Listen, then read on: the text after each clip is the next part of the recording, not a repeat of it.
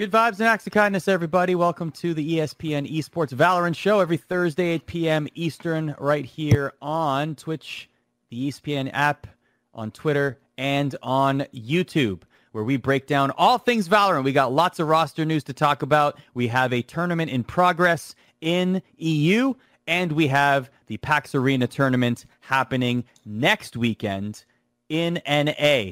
We got Arda, Emily, Tyler, and Jacob with you for the next hour or so to break things down. Lots to get to, so let's get right to it. The WePlay Invitational, the Swiss round-robin format happening right now, Tyler, and we almost had an upset. We almost, G2 almost lost to Party Parrots.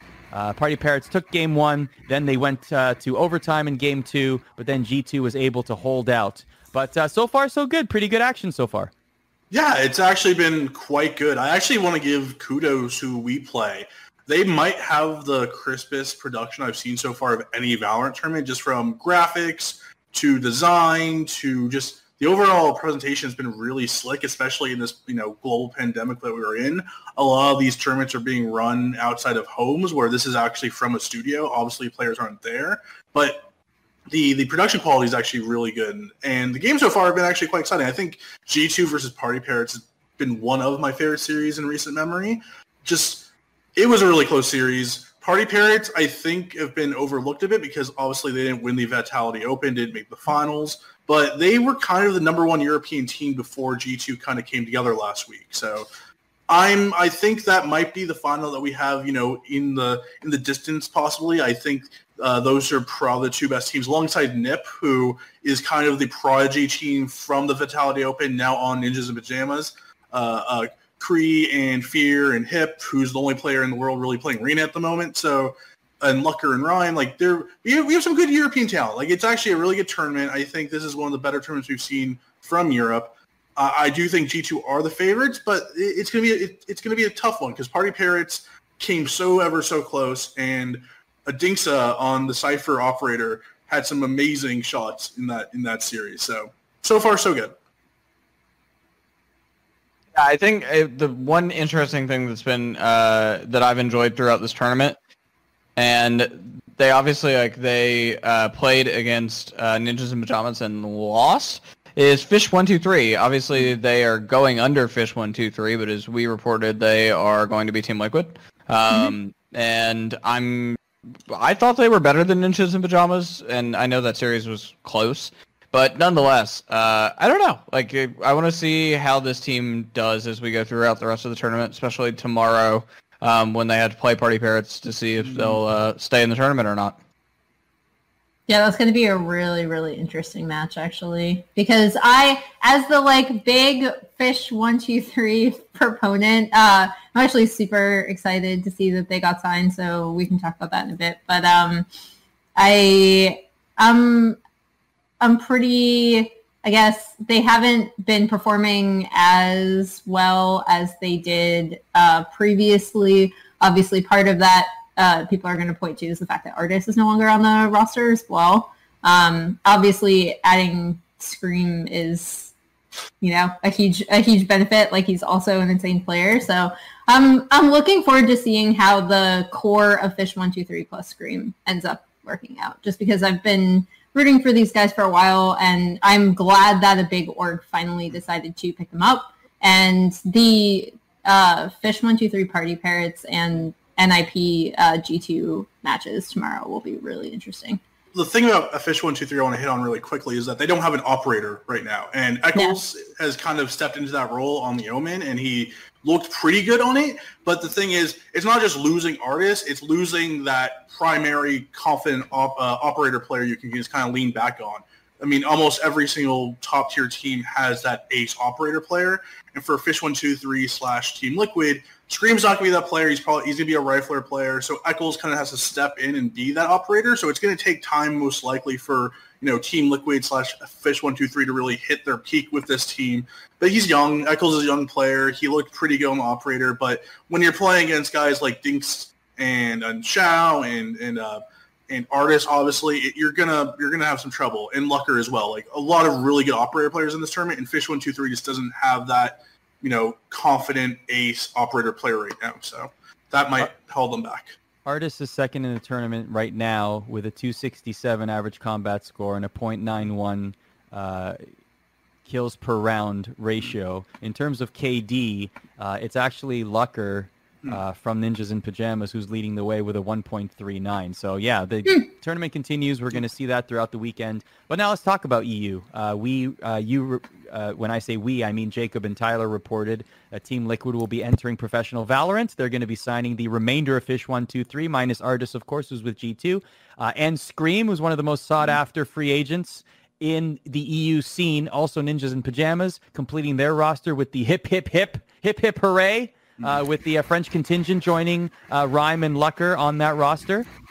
So we're getting, what is exciting about this is we're getting more European teams, because now we can at least begin to phase out the representation agencies putting together teams to showcase their players, and now we can have amateur teams getting looked at by more orgs in EU that might be looking to get into the scene. So I find this all extremely encouraging, and now we can finally get some top tier competition where we're not just always choosing G2 to win all the time.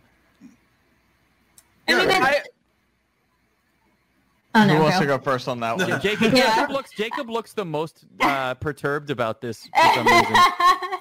I mean, I think we're going to get top tier competition regardless of big rosters coming in or not. I think that we've said it time and time again on this show, but it's worth reiterating that European orgs are much more cautious about spending money than a lot of the North American orgs are. And actually, if you look at it, G2 is heavily North American funded. Obviously, Arda, you and I spent some time with Carlos earlier in the year pre-COVID that he was talking about relocating himself to North America, to New York. And they took on investment from the parent company of the Brooklyn Nets, like a very sizable investment, right? So G2's kind of always been willing to throw money around since that they sort of made it as an org, and you can't see me right now, but made it in air quotes in terms of kind of like becoming incredibly popular and becoming a tier 1 organization after being promoted into LCS, EU LCS a few years ago.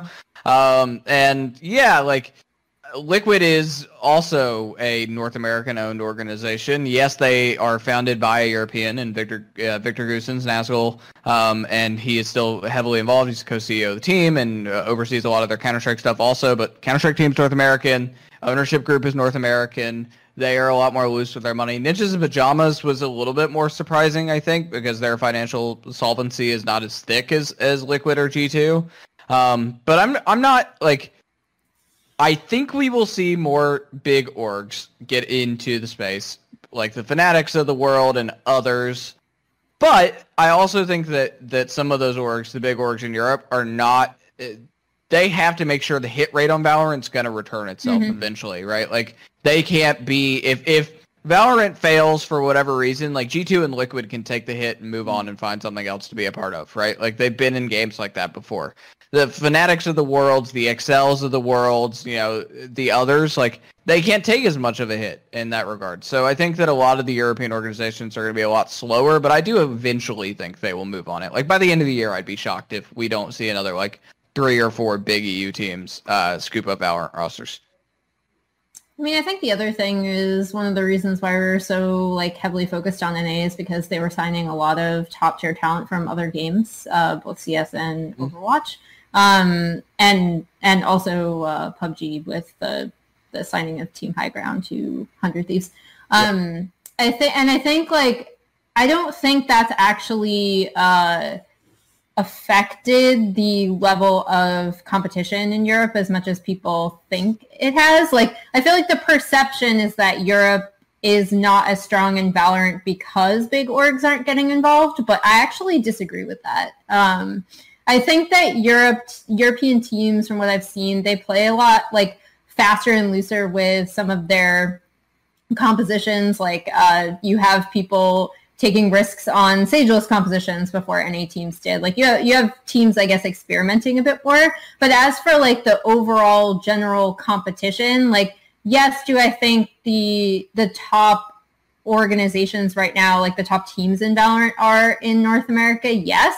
I don't think Europe is as far behind as people think they are, and I certainly don't think that because like big orgs haven't signed teams thus far, that it means that the European competition is like super far behind.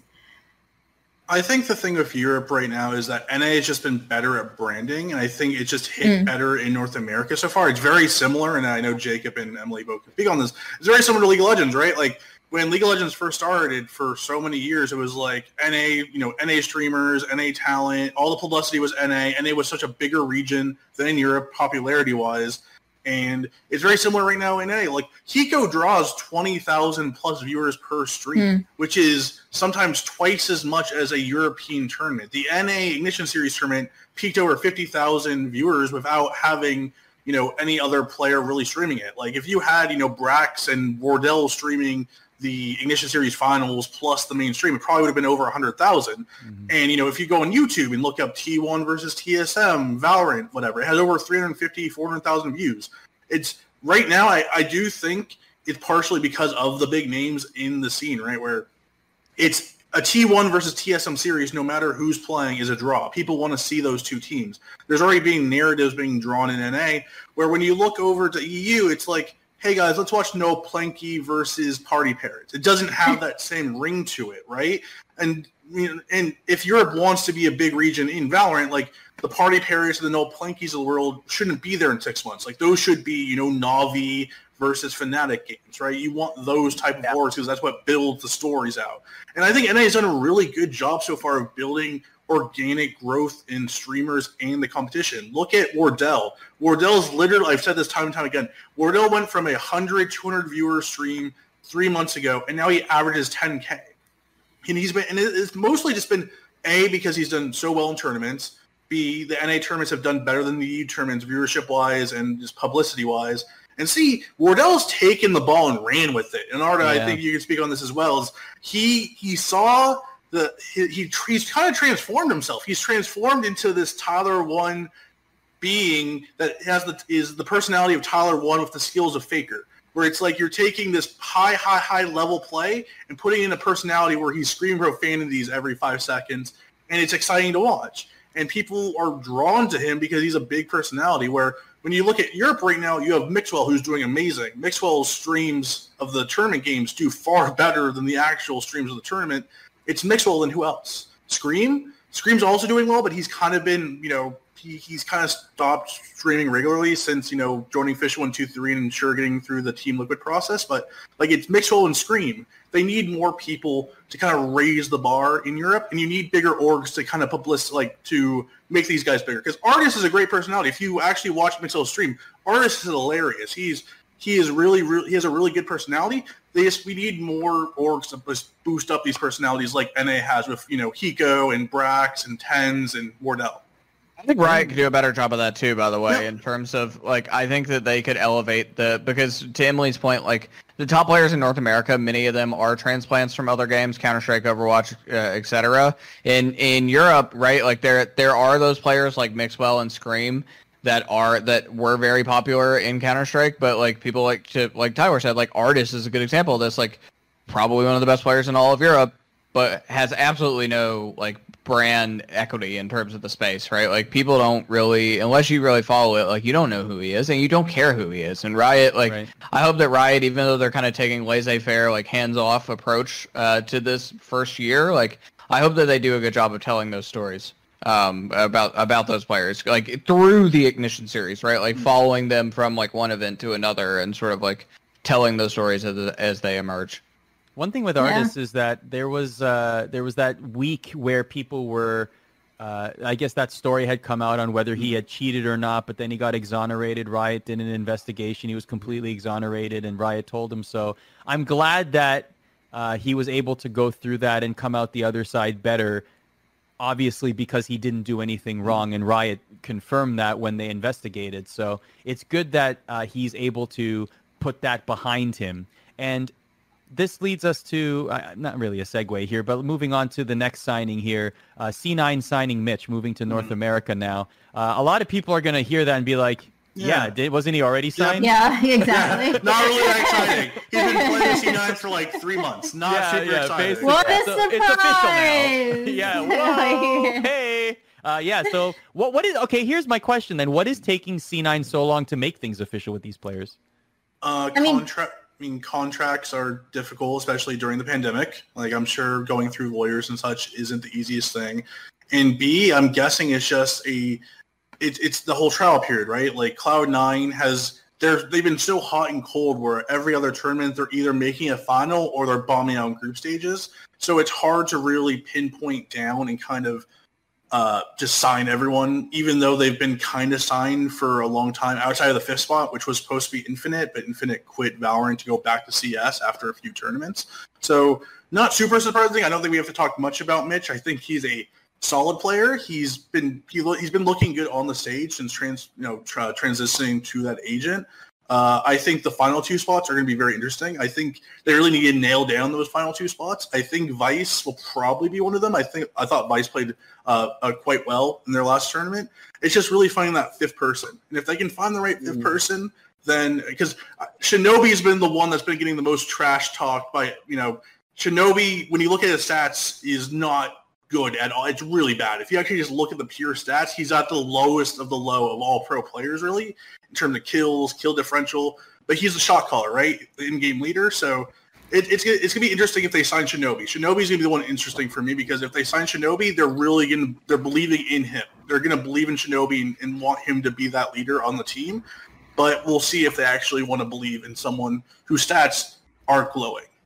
I think the other thing that I know I keep bringing it up, so maybe I'm the downer, although I don't think this is necessarily a down thing to say, but they don't have to lock in their roster ASAP, right? I actually like that teams like C9, we talked about this with FaZe as well, right? Where they're just obviously we kind of know who's going to end up on FaZe, but if they want to change, if they want to just try it out for a few tournaments, the fact that we have a very comparatively loose tournament structure that people don't have to lock in franchises or anything, I actually think that's super beneficial because you can actually try teams out. You can see how people perform together in a stage environment before handing them massive contracts. And I think that's actually really valuable. So I don't think it's a bad thing that C9 hasn't signed their lineup. Sure, Mitch was expected because he's played with them for forever. And I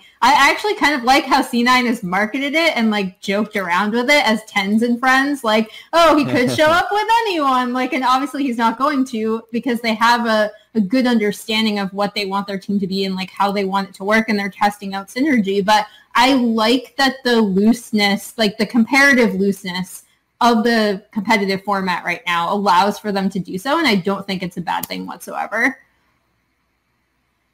We should mention as well that there were two Korean players that had changed their Twitter bios to reflect that they were signed with C9 and quickly changed it. So there might very well be an announcement soon that much like T1 that is operating a team. T1 is operating three teams technically, one NA team, one Academy team, and then one South Korean team. C9 might be doing the same thing with an NA team and a South Korean team very soon. Yeah, there's the first Korean Ignition tournament, I believe, is this month. It should be this month. It's either this month or early next month. It's hosted by a pretty sizable org from what I know. So there will be teams being built in Korea to see if we can get Korea's scene alive, which has been pretty static. It's been pretty dead for a little compared while. to Japan. Japan is the real Asian superpower right now in Valorant, where we all thought it would be Korea, but it's actually Japan who's balling out in terms of viewership and support and players and leagues. Very cool. Very cool. Very unexpected, but very, very cool. Jacob, two more orgs that made announcements were Envy and Renegades. Envy signing the former now Together We Are Terrific, and Renegades signing the former Big Frames. Shout out to the Canadian on that team whose username is Randy Savage. So every time I talk about them, I will be doing the Randy Savage voice whenever they have good highlighghts. But you want to give us an example of that right now, by the way? I don't know what I'm thinking. Ooh, yeah, dig it. Oh my god. So see, the thing is, I can't do it because Emily always flames everything I do that has anything to do with humor. So I'm like, I can't. I don't want to do anything funny anymore. That's not hey, true. Envy. Back to Envy for a second, Jacob. this is interesting because Hastro just made a huge announcement, right? He changed to become what, Chief Gaming Officer? I think he has a new role in the company. He is still owner, but Envy's still moving forward with Valorant signing. This is a pretty big signing, actually. Probably one of the bigger ones in terms of free agent signings. Yeah, I like the Together We Are Terrific signing a lot. Like, I think that this team has a really high upside. You know, I look at some of the teams in the space who transplanted from Counter-Strike, and some of them I have very strong feelings about what their ceilings were in CS, and and it influences my opinion on what they potentially can be in Valorant, right? Because I think some of it, while the game is marginally different, and obviously I don't think skill is 1-to-1, there are some players who just never can make it to the highest level of a game because of other things outside of game, right?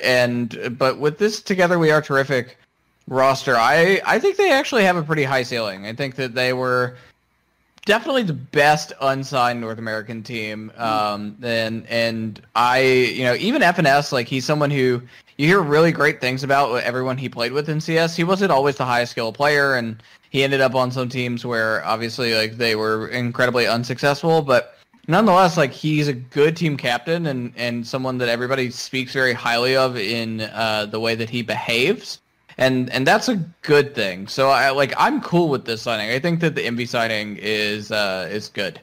The Renegade signing, like, the way I feel about it is like kind of indifferent, right? Like, this is another one of those orgs that, like, they want to be in the space because it's the relevant thing to be in right now in esports. But like, Renegades isn't like super financially well off, right? Like, they're not in the same like funding bracket as MV and Cloud9 and TSM and some of the others who have jumped into the T1, who have jumped into North American Valorant space so far. So like, Renegades wants to be a part of the conversation, but like, I still don't feel like they're like, this is not something that made me go, oh wow, I'm so excited. It just kind of is whatever. It is what it is. You like, need those teams. Roster's not bad. Yeah. So yeah, you need a depth. You need depth. Of yeah, teams they are that team that might upset once in a while, but I think it's fine. Like, they weren't in my top like 12 or 13 or 14 amateur teams, but they're probably top 20. Shout outs to them using the old Riot Games logo on their announcement graphic, by the way. We also heard through the PAX Arena announcements of teams that will be playing that Complexity Gaming is jumping into Valorant. As of right now, we don't know exactly who will be part of the roster. We have some guesses on who the roster might be. Presume some from social media. I think that there's contract a few meme will leak it every time. I mean, it's the contract meme. It looks right now. If you just use context clues, we are all highly intellectual adults here. We can all use our brains here. It looks like Ohai, very obviously, might be on the team. Also, Calm from Mythic CSGO. I think Calm is a really interesting one. Calm has kind of been quiet. He was very hyped up early on in the beta period, where everyone's like, Calm is like one of the big names to come out of it. And kind of when all these amateur teams like Together We Are Terrific and China Win and Code 7 and all these teams started forming together, he kind of got left out, and he really hasn't been playing in a lot of these big tournaments, but he's a player that I've kind of always heard great things about. So if Calm is on this Complexity team, that's a good pickup from them. But there's other names that there's like Lasky. Lasky is also a big name that's been thrown around. Of like, I know C9 tried him out for a trial. A few other teams have looked at him. There is talent still in NA. I don't know if you would want to pick up a current 5-stack amateur team. I don't know. I don't think any of those teams are game changers, except maybe Code 7. But there is like singular talent out there that you could pick up to make a pretty interesting team for Complexity. Let me tell you something about Jason Lake. I have known him for a very long time. He's CEO of Complexity, and he's been in this space for a very long time, all the way back to the very, very, very beginnings of Counter-Strike. He's actually on the Eco a couple weeks ago, and if there's anything I've learned about Jason over the past couple of years, of getting to know him better, reporting on him, spending some time with his investors in the Goff family and the Jones family who owned the Cowboys in Dallas a few years ago for a story, is that they take a much slower approach to esports, and sometimes it pays off really big, right? Like, I think and I know Jason has negotiated with top teams in Counter-Strike before, but the financial swing it takes to put a player under contract for $25,000 a month in that game did not outweigh the possibility of recruiting young talent, building that talent, and then winning events like Blast like they did a few weeks ago, right? And I have a feeling that mentality is going to transition into Valorant. This team may not come out guns blazing. I definitely don't expect them to perform as highly as FaZe or 100 Thieves at PAX. Maybe I'm wrong.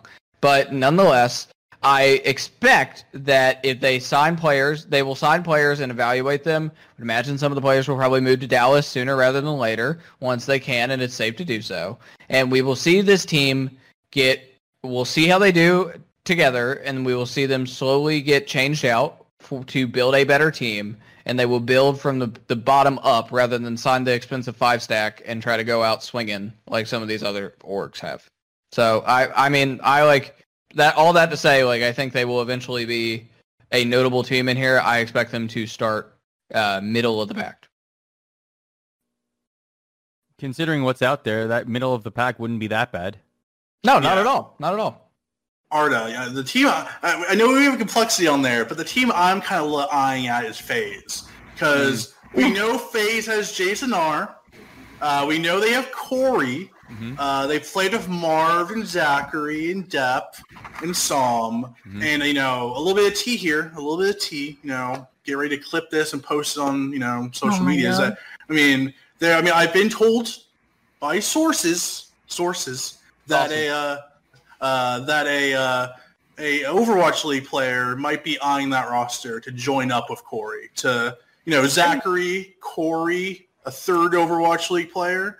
You know, couldn't be the one that just retired from the Houston. Yeah. Who could it be? What a coincidence. Who could it be? Could be That's anyone. a wink-a-dink. There's so many Overwatch League players retiring and quitting and saying they're going to leave and playing Valorant 24/7. So, I mean, I'm excited to see that FaZe roster because I would presume this will be the debut of Jason R. and Corey. And but what if it isn't? What if it's still the Corey 5-stack? We don't know. That's the thing. We don't know. We haven't heard any official announcement from FaZe beyond the 2 announcements before the T1 Invitational.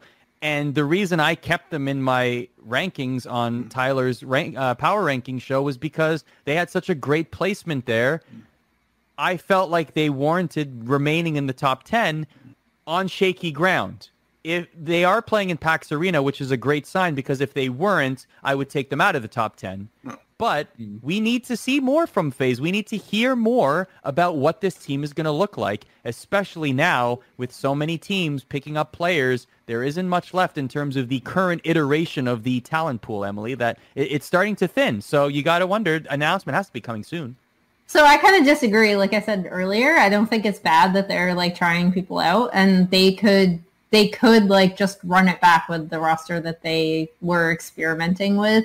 I do think we're going to see some, ex Overwatch pros making, at the very least, maybe they'll be on the test roster for PAX or something, which could be interesting. But I don't know. Like I don't have as much of a problem with people not immediately signing 5-stacks or immediately signing players. Like I like watching the scene develop as organically as possible. And I think that teams trying out a variety of players like this and seeing how they perform is a good thing. So I don't think we need to hear anything from FaZe. I mean, maybe for your power rankings you do, like, because you want to see where the team is at and you can't really rate the team if you don't know the roster. But I don't fall out of the power rankings if they're inactive. Yeah, there you go. But like I don't think it's necessarily, again, like I'll never say it's like a super bad thing that teams haven't like definitively said like this is our lineup. That being said, I am curious to see what lineup they will field at PAX. I don't think it's a bad thing necessarily, but I also think is that we now have 12 orgs, and the thing is, you can't just trial players out, especially when they're good, right? Like you can't just be like, "Hey, Marv, play on our trial team" when you are one of the best brimstones in North America. There's going to be other orgs looking at you, and I think that's the only takeaway, right? In Europe, I feel like you can do that easily because there's not so many orgs looking to sign talent. But if you're FaZe and it's like, "Hey, let's try out Marv over and over and over, Marv might get another offer. Like the thing with with Psalm was trialing for other teams when he trialed for FaZe. So these players aren't just trialing for one team or looking at one team. And in the global pandemic era, if you get an offer from a team which might not be as good as FaZe, but they're still giving you a salary for the next year, hopefully, and that you can live off of, you're probably going to take that instead of being trialed over and over. So I'm not saying that trialing players isn't good. I do like the fluidity and the organic growth and finding the 5 stack that really works for that team. But NA right now is pretty competitive. There is a lot of big orgs looking to sign players, so you just can't trial all these, especially top talent like Marv and Zachary and players like that. I still think that's a good thing because I'll always side with players having more agency. Yeah, true. But, I mean, and for them to have more options is absolutely clutch for the players. Of course, they should be trialing with multiple orgs until they sign with an org, and then they can be exclusive. A couple things in the chat before we move on. All-Star 11 says, Jason R. said on stream it's unlikely he'll play in PAX. So obviously we haven't heard that. So they're still going with their test roster. Okay. So, now if that is the case, that leads me to question now what his role is on the roster at all. Is he? Yeah. Because he was initially announced as team captain, so that insinuates that he would be playing. So if he's not playing for 2 consecutive events here, is he a streamer? Is he leading the Valorant content division? Now there's some question marks if this is the case. Yeah, that's weird. Right? Yeah. Right. That is kind of weird. Yeah, he should be playing. I'm actually really surprised to hear that, but thank you to whoever in chat said that because I haven't seen that either. Thank you. Yeah, if that is the case, that's is really weird. And is he just going to step back and be like a player coach while they kind of let the entire roster be designed around Corey? I mean, that's not necessarily a bad thing, but then it's weird that he was like their first signing. More questions and established team captain. That is very weird. Yeah, exactly. Why name him team captain and all of a sudden not have him compete? Exactly, Emily. That's very good point. Like, what's the point of the team captain moniker then?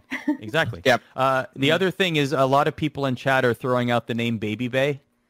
Yes, that was out there in chat a lot. What a surprise!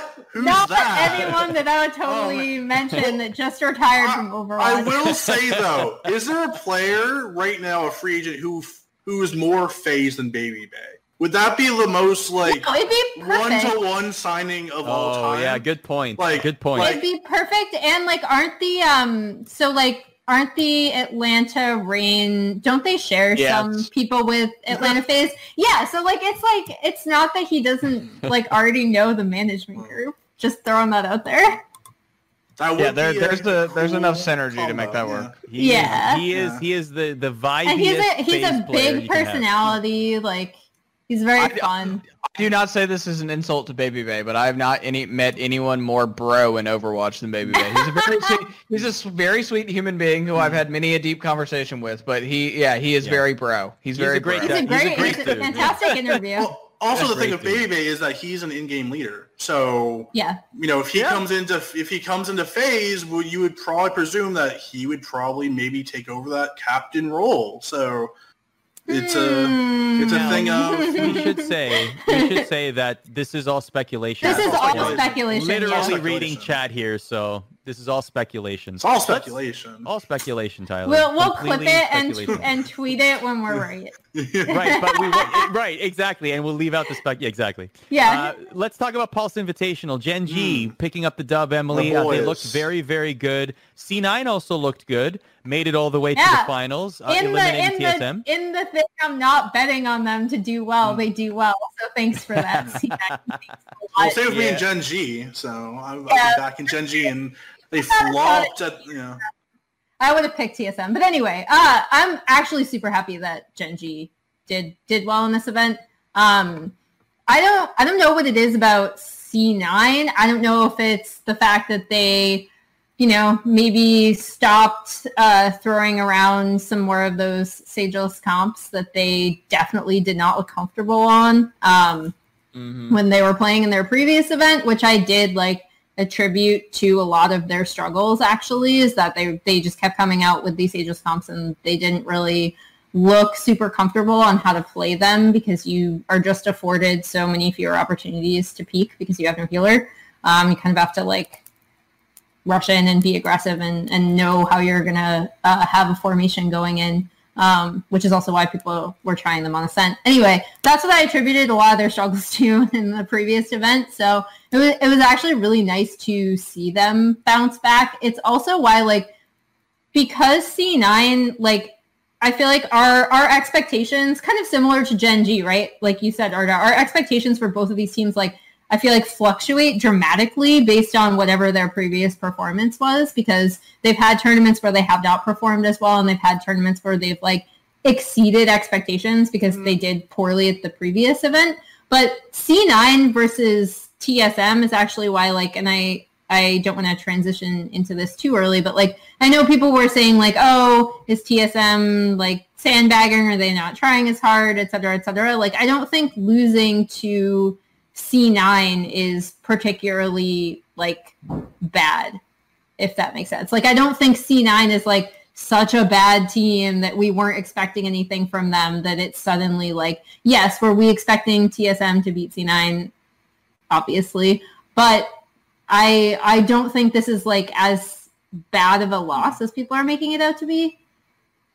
No, I don't know though. Maybe you guys disagree, but like, I feel like the reaction was like really overblown in terms of like, oh my gosh, TSM are definitely not trying for this event.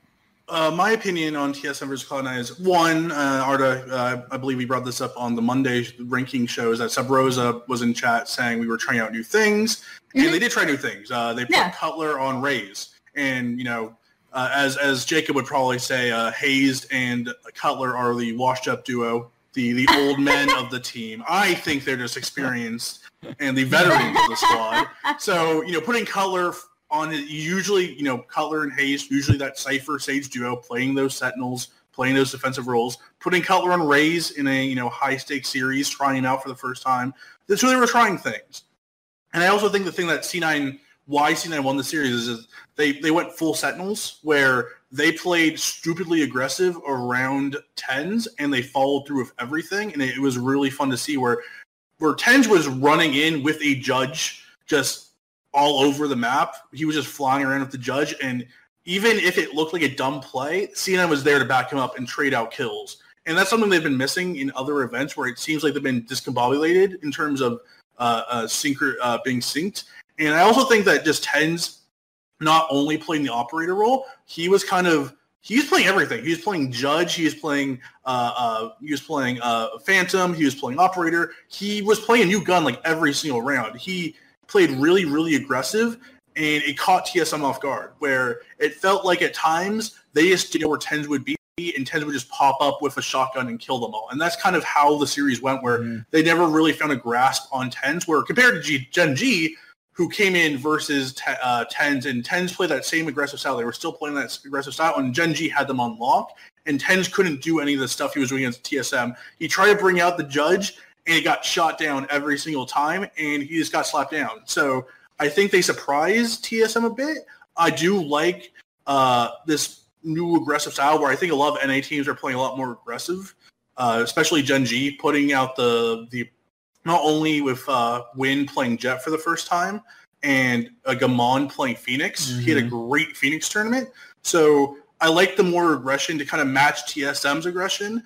But I just think when it came to the Gen G series, that Gen G had a good plan to play against Tens, because the Judge Jetty, as our friend Simo coined, was very good versus TSM, but it did not look as sharp against Gen G. I asked, speaking of trying out new things, I actually asked TSM's head coach Tailored about the Sageless comps, not just on Ascent, but we also saw it on Bind in this tournament. So I asked him, are we phasing out Sage? Like, are you finding that the utility is nerfed to the point where other agents are more useful in your comps? And he said, there's a lot of reasons for this. The main one on Ascent is what we wanted to try a comp with 2 smoke characters, so we knew that before. I've seen teams in scrims start phasing Sage out as of late. She's still quite strong on certain maps positions, and she only gets 1, maybe 2 useful heals a game. Ascent and Bind are least viable for her, but mostly Ascent. So we might see Sage less, but still a viable character. Emily, you actually did the percentages you did the Vitality Open, right? on Yeah, the I haven't. percentages? Yeah, I was looking at Vitality Open because Fabrican are kind of the like. I'm sorry, they're doing construction upstairs, but like, It's a Valorant party. Let's I know, go. right? Like that's just the smokes above my apartment. I think so Fabrican were kind of the first team to really bring this to the forefront in Europe, which is why I was tracking it through the Vitality Open, and there was a pretty like spread. Like interesting spread of Sageless comps. She's still like incredibly viable, but she was pretty much like neck and neck with Raze in terms of pick rate, right under Cypher, who's like now you cannot have, previously you couldn't have a composition without Sage, now you cannot have a composition without Cypher. But we saw, like, to his point, we saw in the Pulse Invitational, like to also back up the point that Tyler was talking about being like super aggressive to match C9's aggression around 10s. Gen G ran a Sageless comp on Ascent using the double smokes from Omen, Brim, and then Phoenix for entry, and it worked out really, really well. So, I mean, NA loves, if there's anything to come out of the Vitality, like, putting Vitality and Pulse side by side, it's that NA does not like Breach for whatever reason. Except Shazam. They love Phoenix. Yeah, exactly. Shazam is the only exception. Shazam loves Breach, but NA's Phoenix. We like the Phoenix and then play. Europe hates Phoenix. Yeah, they hate Phoenix. And love Breach. So It's very interesting. Like, that's, if there's like one... Now that both regions are trying out Sageless comps, if there's one major compositional difference between EU and NA, it's that. Yeah. So let's talk about the Vitality EU Open. G2 dominate. Jacob, I know we've been talking a lot about, Liquid entering and teams being pretty hesitant, etc. But this was really a coming out party or at least a coronation party is probably a better way to say it, for G2. They looked great throughout the entire tournament. They put together a very solid roster, and it really paid off here. But what do you think in terms of, as we analyze the tournament as well, just the open format and also the idea that, this was really a launch pad tournament for orgs to take a look at some players and say, okay, I think we at least have a good scouting report now on where we can pick up some players in 5 stacks? Yeah, I think it served both in that regard, right? So I think that G2 obviously sort of showed everyone what they were made of, and I think it was time for that to happen, right? Like I believe a lot in a lot of the players in G2, and I think that their performance was really apparent. So I don't really have much to say about them other than well done.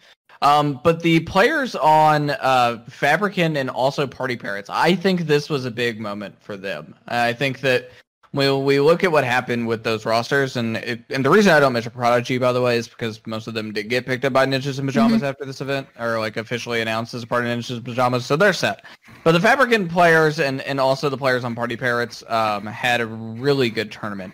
Angel was great, the Ukrainian player for Party Parrots, former Counter-Strike player for Hellraisers and some other orgs. I think that this tournament served its purpose. I like the open format, actually, and a lot of those teams that came in through the qualifier in the open format did okay, right? Like, to me, like, that is the way Europe needs to go. If Europe is not going to have these big name orgs that bring in all this like exposure by coming into your tournament as brands, then I'm cool with opens happening more frequently in Europe, given the state of the ecosystem.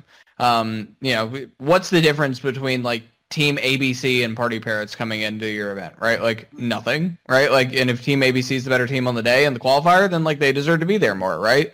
So to me, like, I'm cool with this format continuing on. I thought the tournament was enjoyable, and I hope to see more of it as we sort of move forward rather than invitationals, because I don't think we're going to see as many European orgs, as I said earlier, jump on the hype to get a Valorant team right now. What about Tyler? There was one point in this tournament where there were some cheating allegations there. Initially, it sounded like it was tied to Noel Penke, but that was quickly fixed. Can you just take us through that? So that wasn't the Vitality European Open. That was actually the WePlay Invitational that is currently ongoing. So Nopenki, the Lithuanian team that qualified through the second qualifier, beating the Opportunists in the final. Their first game of the tournament versus G2 was heavily delayed. It was delayed once. It was delayed twice. It was delayed after all the other matches have been taking place. It got delayed another 30 minutes. So it's like then the whole cheating allegations came out where it's like, oh, Nopenki, did they cheat? Did they cheat? Then it kind of came resolved, and I don't think it's been made point of enough. The cheating accusations against Nopenki weren't against Nopenki. It was against a team in Nopenki's qualifier to get into the tournament. So it was Nopenki had nothing to do with any sort of cheating allegations. There's nothing. They are as clean as can be. They're the one you can say they're as clean as any other team in the world. They made the tournament by all their good play. They're doing very well in the tournament currently. They're playing Need More DM, the Hungarian team tomorrow, to see which team will make into the top four. The only thing, good on Nopenki. Please do not ever call them cheaters. There's nothing bad about them. They weren't even looked into as to being possible cheaters. It was someone in their qualifier who got vanguarded, and they had to check it out for whatever reason. So don't get on Nopenki, even though their best player is called Vac, which is that doesn't their best player. It's pretty great, actually. Yeah, their best player, who's their operator on Jet, is called Vac. So that kind of sucks. But Nopenki, I like watching them. So I do hope they do play well tomorrow. Please don't ever nothing cheating allegations around them. It wasn't like artists. It was all a misunderstanding. So is there a concern here, Emily? Is there a concern that we're getting such a cheating allegation so early in the life cycle of this game, or was this to be expected? I mean, with everything online, I'm kind of surprised that we haven't had more, to be honest. I'm kind of surprised at how few cheating allegations we've had across all games, with all of them being online. I know that makes me sound highly skeptical, and I don't think we're going to have a sudden slew of cheating allegations across multiple esports. But I am somewhat surprised that we haven't had more, only because the nature of everything being online and not LAN means that people might feel a little bit more comfortable with trying to cheat. I don't think it's I think this is something that happens, and the fact that it's coming out and it's been investigated, and the fact that we have had people being investigated and either being cleared, like we talked about with artists previously. With Nopenki, I think it was just a matter of messaging where people, misconstrued it as Nopenki cheated, which they didn't.